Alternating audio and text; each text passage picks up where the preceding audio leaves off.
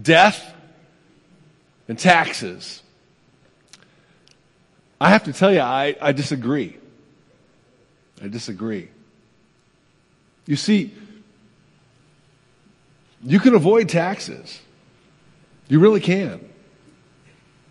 It might mean you have to lie. It might mean you have to live a clandestine lifestyle. It might mean you might end up in jail. But no one, as far as I know, is put to death for not paying their taxes, okay? You can avoid them if you want to pay that price. But on the other hand, death comes to us all. We can't avoid it. 1 out of 1 dies. 1 out of 1 dies. And even if you multiply that number, 1,000 out of 1,000 dies. 1,000,000 out of 1,000,000 dies. 1,000,000,000 out of 1,000,000,000 dies. It doesn't change. 1 out of 1 dies. And from a biblical standpoint, death is a reality because of the fall. We go all the way back to Genesis chapter 3, where mankind, man and woman, Adam and Eve, decided to rebel against God, to not obey Him, to not take His word seriously, that in the day that you eat of the fruit of the tree of knowledge of good and evil, you will surely die. No, we decided, I'm not sure you're being honest with me, God. I'm not sure you're being forthcoming. In fact, I think you're holding out on me. So mankind decided to take God and just forget His word. And it introduced death into this world, didn't it? And it affects all of creation. All of the negative things we see in this world, all the tragedy, all the hardship, it's a result of the fall. A result of the fall. Now, from a biblical standpoint, you say, okay, that's fine and good. I get it up here intellectually. But in that moment where we face death, or the death of a loved one, again, we start to question God. God, where are you? Couldn't you have done something about this? Have you forgotten me? Don't you see? Don't you see what's going on here? That is the existential or the emotional thing we wrestle with in that moment where we lose a loved one or even face our own death. Couldn't you have done something about this? Well, again, we're in the Gospel of Luke. And if you have your Bibles, you might want to crack it open to chapter 7. And Jesus deals with this issue. He's got quite a lot of popularity going on right now. He's a lot of momentum behind His ministry. And He runs right into a tragedy. And we see how God has done something in the midst of this fall. So, if you want to read along with me, this is Luke chapter 7. We're going to pick it up at verse 11 and read about this episode in Jesus' life ministry. Verse 11. Soon afterward, Jesus went into a town called Nain, and His disciples and a large crowd went along with Him. As He approached the town gate, a dead person was being carried out, the only son of his mother, and she was a widow. And a large crowd from the town was with her. And when the Lord saw her, His heart went out to her. And He said, "Don't cry." Then He went up and touched the bier where they were carrying him on, and the bearers stood still. He said, "Young man, I say to you, get up. And the dead man sat up and began to talk.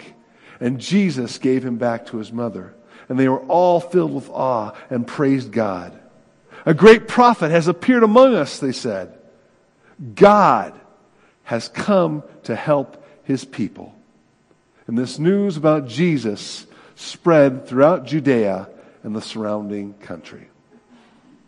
Tell you what, let me pray for us, and then we'll get into this episode of what God has done. So, Lord Jesus, an amazing thought that you put on flesh and dwelt among us. So would you come now with your Holy Spirit and open our eyes and give us eyes to see you for who you truly are? And would you give us hope because of who you are? Would you help us to see that you are indeed good, even in the midst of this broken and fallen world, even as we face death? So, Lord, now be with us and do in us what you will. Lord Jesus, in your precious name I pray these things. Amen. So if you're with us last week, we were starting this chapter, and a foreigner, a centurion, comes to Jesus. Well, he sends a delegation to Jesus to come and heal this centurion's servant. He's at the edge of death. And as Jesus is making his way, the military man sends another delegation and says, Lord, I'm not worthy for you to come under my house's roof. So just say the word. Say the word, and my servant will be healed. For I am a man under authority. I tell this one, come, and he comes. I tell that one, go, and he goes. I tell that one, do this, and he does it. And Lord Jesus, I believe you have the same authority even over the sickness that my servant has. And Jesus says, I tell you the truth. I've not seen such faith even in the house of Israel. And the servant was healed because of his faith, because Jesus had authority to speak healing over that sickness. So as you can imagine, this is happening in Capernaum, a place where Jesus calls home base, and this is very public. And so momentum swells because of this. And now Jesus is making his way down from Capernaum down to a place called Nain. It's about 25 miles south of Capernaum. It's 7 miles southeast of Nazareth, where Jesus grew up. So this is a place that Jesus knew about. It's kind of like walking to Byron from here. And Jesus has himself, he's got his disciples, and a whole entourage following. And there's an excitement of, man, let's see what Jesus is going to do. He's bringing the kingdom. All right. And as soon as they get to the gate, what do they run into? A funeral. Talk about killing the buzz. This was a buzz kill. And the woman was a widow. And this funeral was for her only son. She's alone. She's got nobody. Nobody in her family. And let me tell you, I can only imagine being the last standing member of your family is a very bereft, very alone feeling, I'm certain. But folks, in that first century, for a woman to have no husband, no son, no brother to take care of her, that was a one-way ticket to poverty.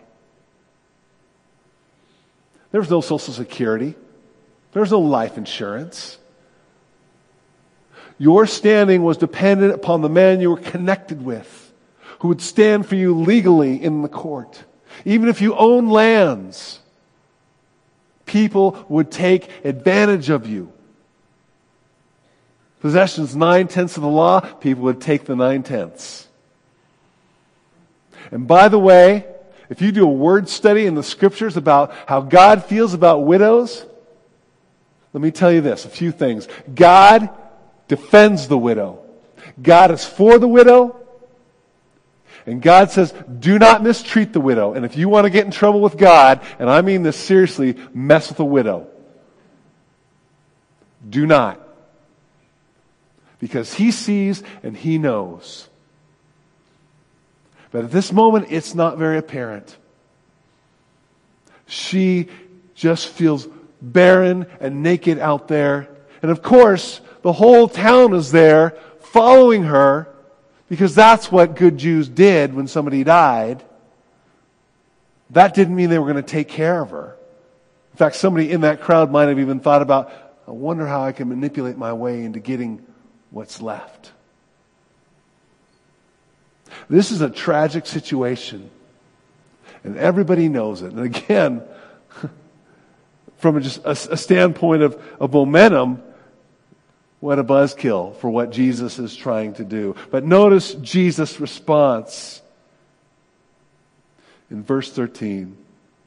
It says, when the Lord saw her, His heart went out for her. And here's the first thing I want you to know. I want you to take in. That the Lord sees and He cares. The Lord sees and He cares. From a theological standpoint, in this gospel, this is the first time that Luke himself uses the word Lord to talk about Jesus. Other people in the gospel, as he explains the narrative, will use the word Lord, but Jesus now uses the word Lord. In the Greek Old Testament, that word Lord was used to represent Yahweh, the living God. The God of Abraham, Isaac, and Jacob. He is more than just a man.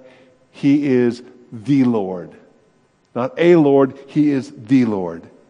So He's identifying who Jesus really is. And then again, He saw her. He saw her. And this may not seem significant to us. It's just a little thing, but Jesus is not caught up in His own agenda. He's not caught up in, man, this is really bringing it down on what I was hoping to do here in Nain. Oh, then we ran into a funeral. That killed everything. You know, to society, this woman is just another widow. Not the first, she won't be the last. She's insignificant, though, in society's eyes. She really doesn't matter. She's just another widow. But not in Jesus' eyes. Not in Jesus' eyes. He sees her. He sees her. And sometimes in our tragedies and our trials, we're tempted to think, God has forgotten about me. He doesn't see me. I'm unimportant. The Lord of Jesus says, I do. I do see and I do care. And we need to know that. And then listen what happens next. It says, His heart went out to her. It's just, in the Greek, it's one Greek word, which means Jesus was moved in His innards. And we're not talking about a bowel movement here, folks. What we're talking about is that gut-punching compassion. That when our heart is moved to have compassion on somebody, that's what Jesus feels for this woman. When He sees her, when He knows her situation, it's like a gut punch to Him. He feels it inwardly, physically. That's what's going on in Jesus right now. When He sees her and He realizes the situation. Why? Maybe it's a reminder of His own mom who's 7 miles northwest of Him. Knowing that He's going to the cross and one day she will probably be without a husband and a son, although there were other brothers. Or maybe he was just moved by the tragedy of it all. This is a terrible situation. This is the fall. And I hate it. And he did, and he does. But ultimately, I want to say he has compassion. He has this sense because it is part of his character. Jesus is the Lord, and he has compassion upon the outcast, upon the poor, the widow, the one who is bereft. He has compassion even on sinners. Remember, Jesus is the Christ, God who put on flesh, the Lord. It's part of his character.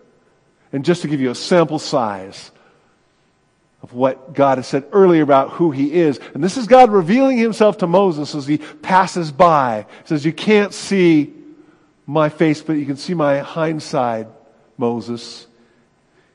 When he comes by, he says this, Exodus chapter 34, verse 6, and he passed in front of Moses proclaiming, the Lord, compassionate and gracious God, slow to anger and abounding in love and faithfulness. See, Jesus has come, put on flesh, to explain what God is like. And it really is a living illustration of how God, I think, sees our spiritual poverty. How we're in a place of spiritual tragedy, heading towards an eternity without him, unable to do anything about it. We are powerless, bereft. We are orphans, we are widows. We have nothing in ourselves. And God has compassion upon us. He sees us in our need. And he has done something about it in sending his son Jesus. And I know I'm kind of taking this bit by bit, and maybe in its own isolated statement, it's a little much, but Jesus responds to the widow saying, don't weep. Don't weep. You know, if Jesus were in my pastoral counseling class in seminary, he would have got an F for that response. Because we're taught to empathize. You must be feeling tremendous pain right now. But Jesus says, don't weep. Don't weep. Don't you get what just happened to me, Jesus? Are you just saying keep it on the sunny side of life? Don't worry, be happy? You know, platitudes aren't going to work here. The power of positive thinking is not going to bring my son back to life. You better be prepared to do something, Jesus. And he is. You know, the chapter previous, chapter 6, we were going through the Sermon on the Plain, right? And one of the things Jesus would say is this: blessed are you who weep, for you will laugh. Chapter 6, verse 21. Jesus is going to bring this to full fruition. Because Jesus, the Lord, plans to do something here. He plans to do something here. Verse 14. And then he went up and touched the bier they were carrying him on, and the bearers stood still. First of all, it's just kind of interesting how Jesus responds. He puts his hand on this stretcher, this funeral bier, right? They're carrying this young man. Now, if you know anything about the cleanliness laws in the Old Testament, you know that if a holy man touches a dead man, it makes him unclean. It makes him unholy at that moment, right? So Jesus better be doing something here. He better have a plan. And he exercises his authority. And he says, young man, I say to you, get up. get up. Now, folks, if you know the Old Testament, there are only two other situations where a person is risen from the dead. First, from the prophet Elijah, where he goes to a widow at Zarephath, and her son dies. And Elijah calls upon the name of the Lord that this widow's son might be healed and risen from the dead. And then Elisha, his prodigy, he goes to this Shunammite woman who he prophesies that she's going to have a son because she was barren. But then when he's a little kid, he has this massive migraine headache, worse than what happened to Casey, and the kid dies. And Elisha comes and he prays over them and lies upon the child and calls upon the name of the Lord. And eventually that child sneezes 7 times and is risen from the dead. These are mighty men of God. Mighty men of God. But they have to call upon the name of the Lord. But look what Jesus does in contrast.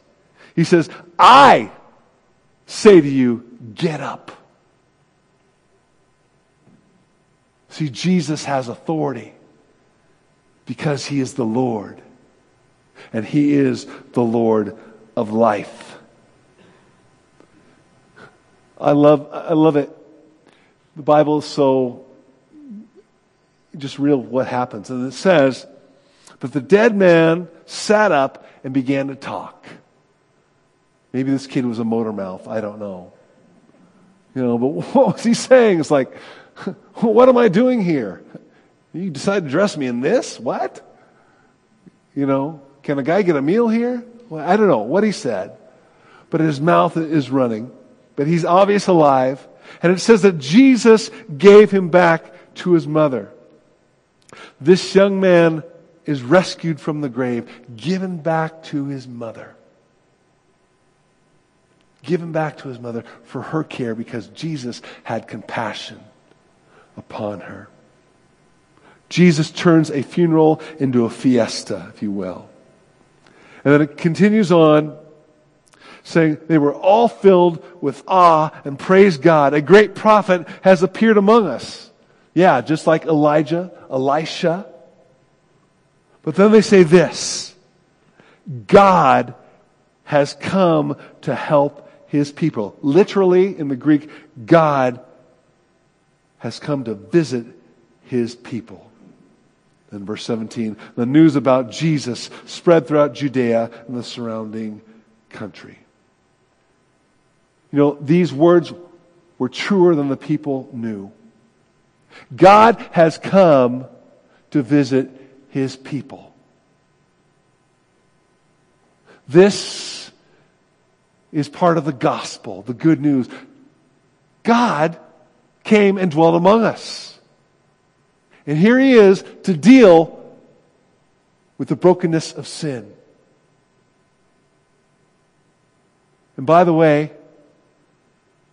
God tipped us off earlier in this gospel through Zacharias, John the Baptist's father, when he prophesied this: Blessed be the Lord God of Israel, because he has visited and redeemed his people. Chapter 1, verse 68. Then on to 78. Because the tender mercy of our God, which the dawn will visit us from on high, to shine on those who live in darkness and in the shadow of death, to guide our feet into the path of peace. God has visited his people. And here's the third point, right? God has come to visit, to help us.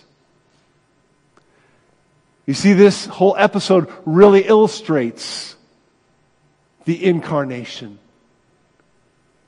Emmanuel, that God is with us. It's part of that good news story. And maybe we take it for granted because we hear it over and over again. But it should cause us to be struck with awe and wonder.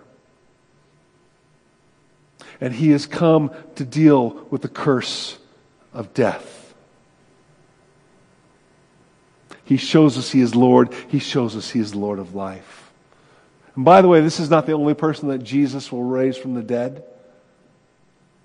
We'll get to chapter 8 of Luke, and He's going to raise a man named Jairus' daughter. He's a ruler of the synagogue.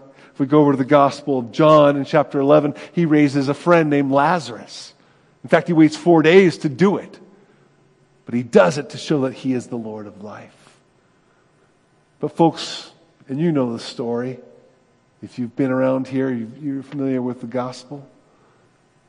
This is all foreshadowing His ultimate plan to deal with death, right? He will taste death Himself. God has put on flesh. He will taste death Himself.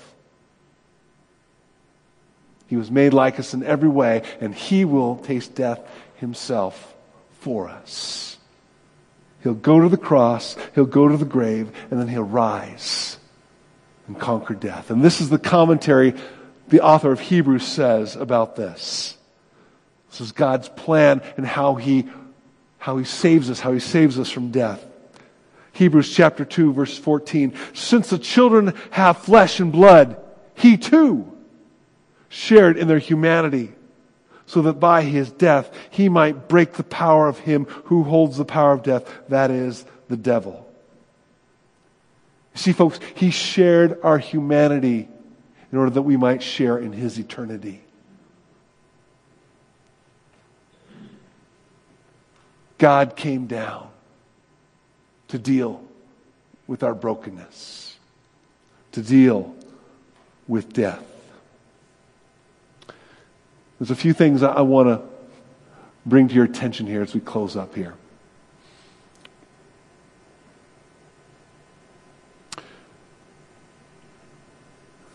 When we go through a trial, God does see us. God does care. In fact, He has compassion upon us. It may not seem like it, and God may allow the trial to remain, temporarily or permanently. But He does so out of His goodness and His wisdom. Again, Casey, I don't make you the poster child here for trials, but you know what? God allowed Casey to experience some trials so she could be brought back to take care of some other business God had for her. See, we don't see the whole story, but He does. That's where maybe we don't see the plan, but we trust His character. We trust His heart and His wisdom in that. But again, this passage shows us that He cares, that He has compassion, that He is with us. That He is with us and He goes with us. There's a story about Martin Luther, that great reformer. Martin Luther and his wife Katie had 6 children. I believe only 4 made it to adulthood. But I believe at the 2-month mark, he lost one of his children, and his wife said, "Where was God then? Where was God then?" And Luther said to his wife, broken, said, "Katie, He was right there with us, weeping with us."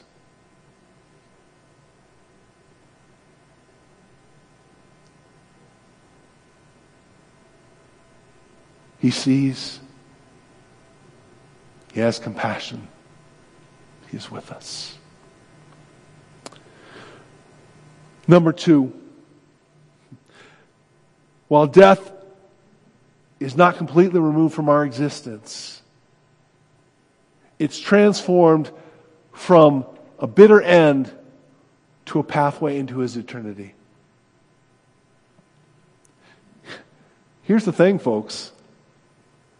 This young man and this widow, they're going to die. They died. He was brought back, but he died. But Jesus came to deal with that. And death is not the end for those who place their faith in Jesus Christ. See, folks, this earth is not our final resting place. We ought not be surprised when we come to places and say, this is not how it should be. We're blessed here in Rochester, right?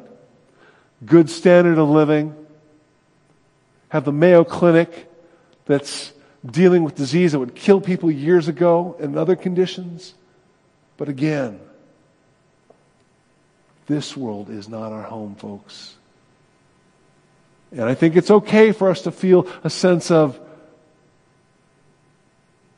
uncomfortableness, of unsatisfaction, saying, this is not right, because it's not. And it won't be until Jesus returns. It won't be until Jesus returns. But we have a Lord that says, behold, I make everything new. I make everything new. And I want to ask the question, do you know this Lord? This Lord of life. Because it is those who put their faith in Jesus who will experience this life after death. Let me just read to you some beautiful words from 1 Corinthians chapter 15. But the Lord Christ has indeed been raised from the dead, the first fruits of those who have fallen asleep. For since death came through a man, the resurrection of the dead comes through a man. For as in Adam all die, but in Christ all will be made alive. But each in turn, Christ, the first fruits, then when he comes, those who belong to him. And then the end will come. And when he hands over the kingdom to God the Father, after he has destroyed all dominion, authority, and power, he must reign until he has put all his enemies under his foot. And the last enemy to be destroyed is death. You see, we live in the now, but not yet. When you put your faith in Christ, yes, you are born again. You become a new creation. But it's not fully realized, not until he returns. But we have a glorious future. Again, Revelation 21:5. He was seated on the throne, said, I am making everything new. And then he said, write this down, for these words are trustworthy and true. These words are trustworthy and true, folks. He's going to do what he said he's going to do. We have hope. And I'm not talking about just wishful thinking. It's a guarantee. It's a trust fund in eternity. And we're going to cash in on it when he returns or when he brings us home. So let me give you these last words again from the 1 Corinthians chapter 15, because I just love these words. Listen, I tell you a mystery. We will not all sleep, but we will be changed in a flash, in a twinkling of an eye, at the last trumpet. For the trumpet will sound, and the dead will be raised imperishable, and we will be changed. For the perishable must clothe itself with the imperishable, and the mortal with immortality. And when the perishable has been clothed within the imperishable, and the mortal with immortality, then the saying that is written will come true. Death has been swallowed up in victory. Where, O death, is your victory? Where, O death, is your sting? The sting of death is sin, and the power of sin is the law. But thanks be to God, he gives us the victory through our Lord Jesus Christ.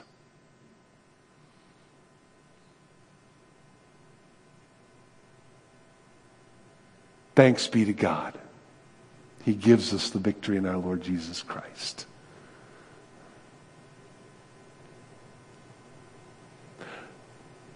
Our God sees us, he cares, he's with us. And he's going to give us the victory in our Lord Jesus Christ. Not wishful thinking, a done deal. And that's what we need to move forward in.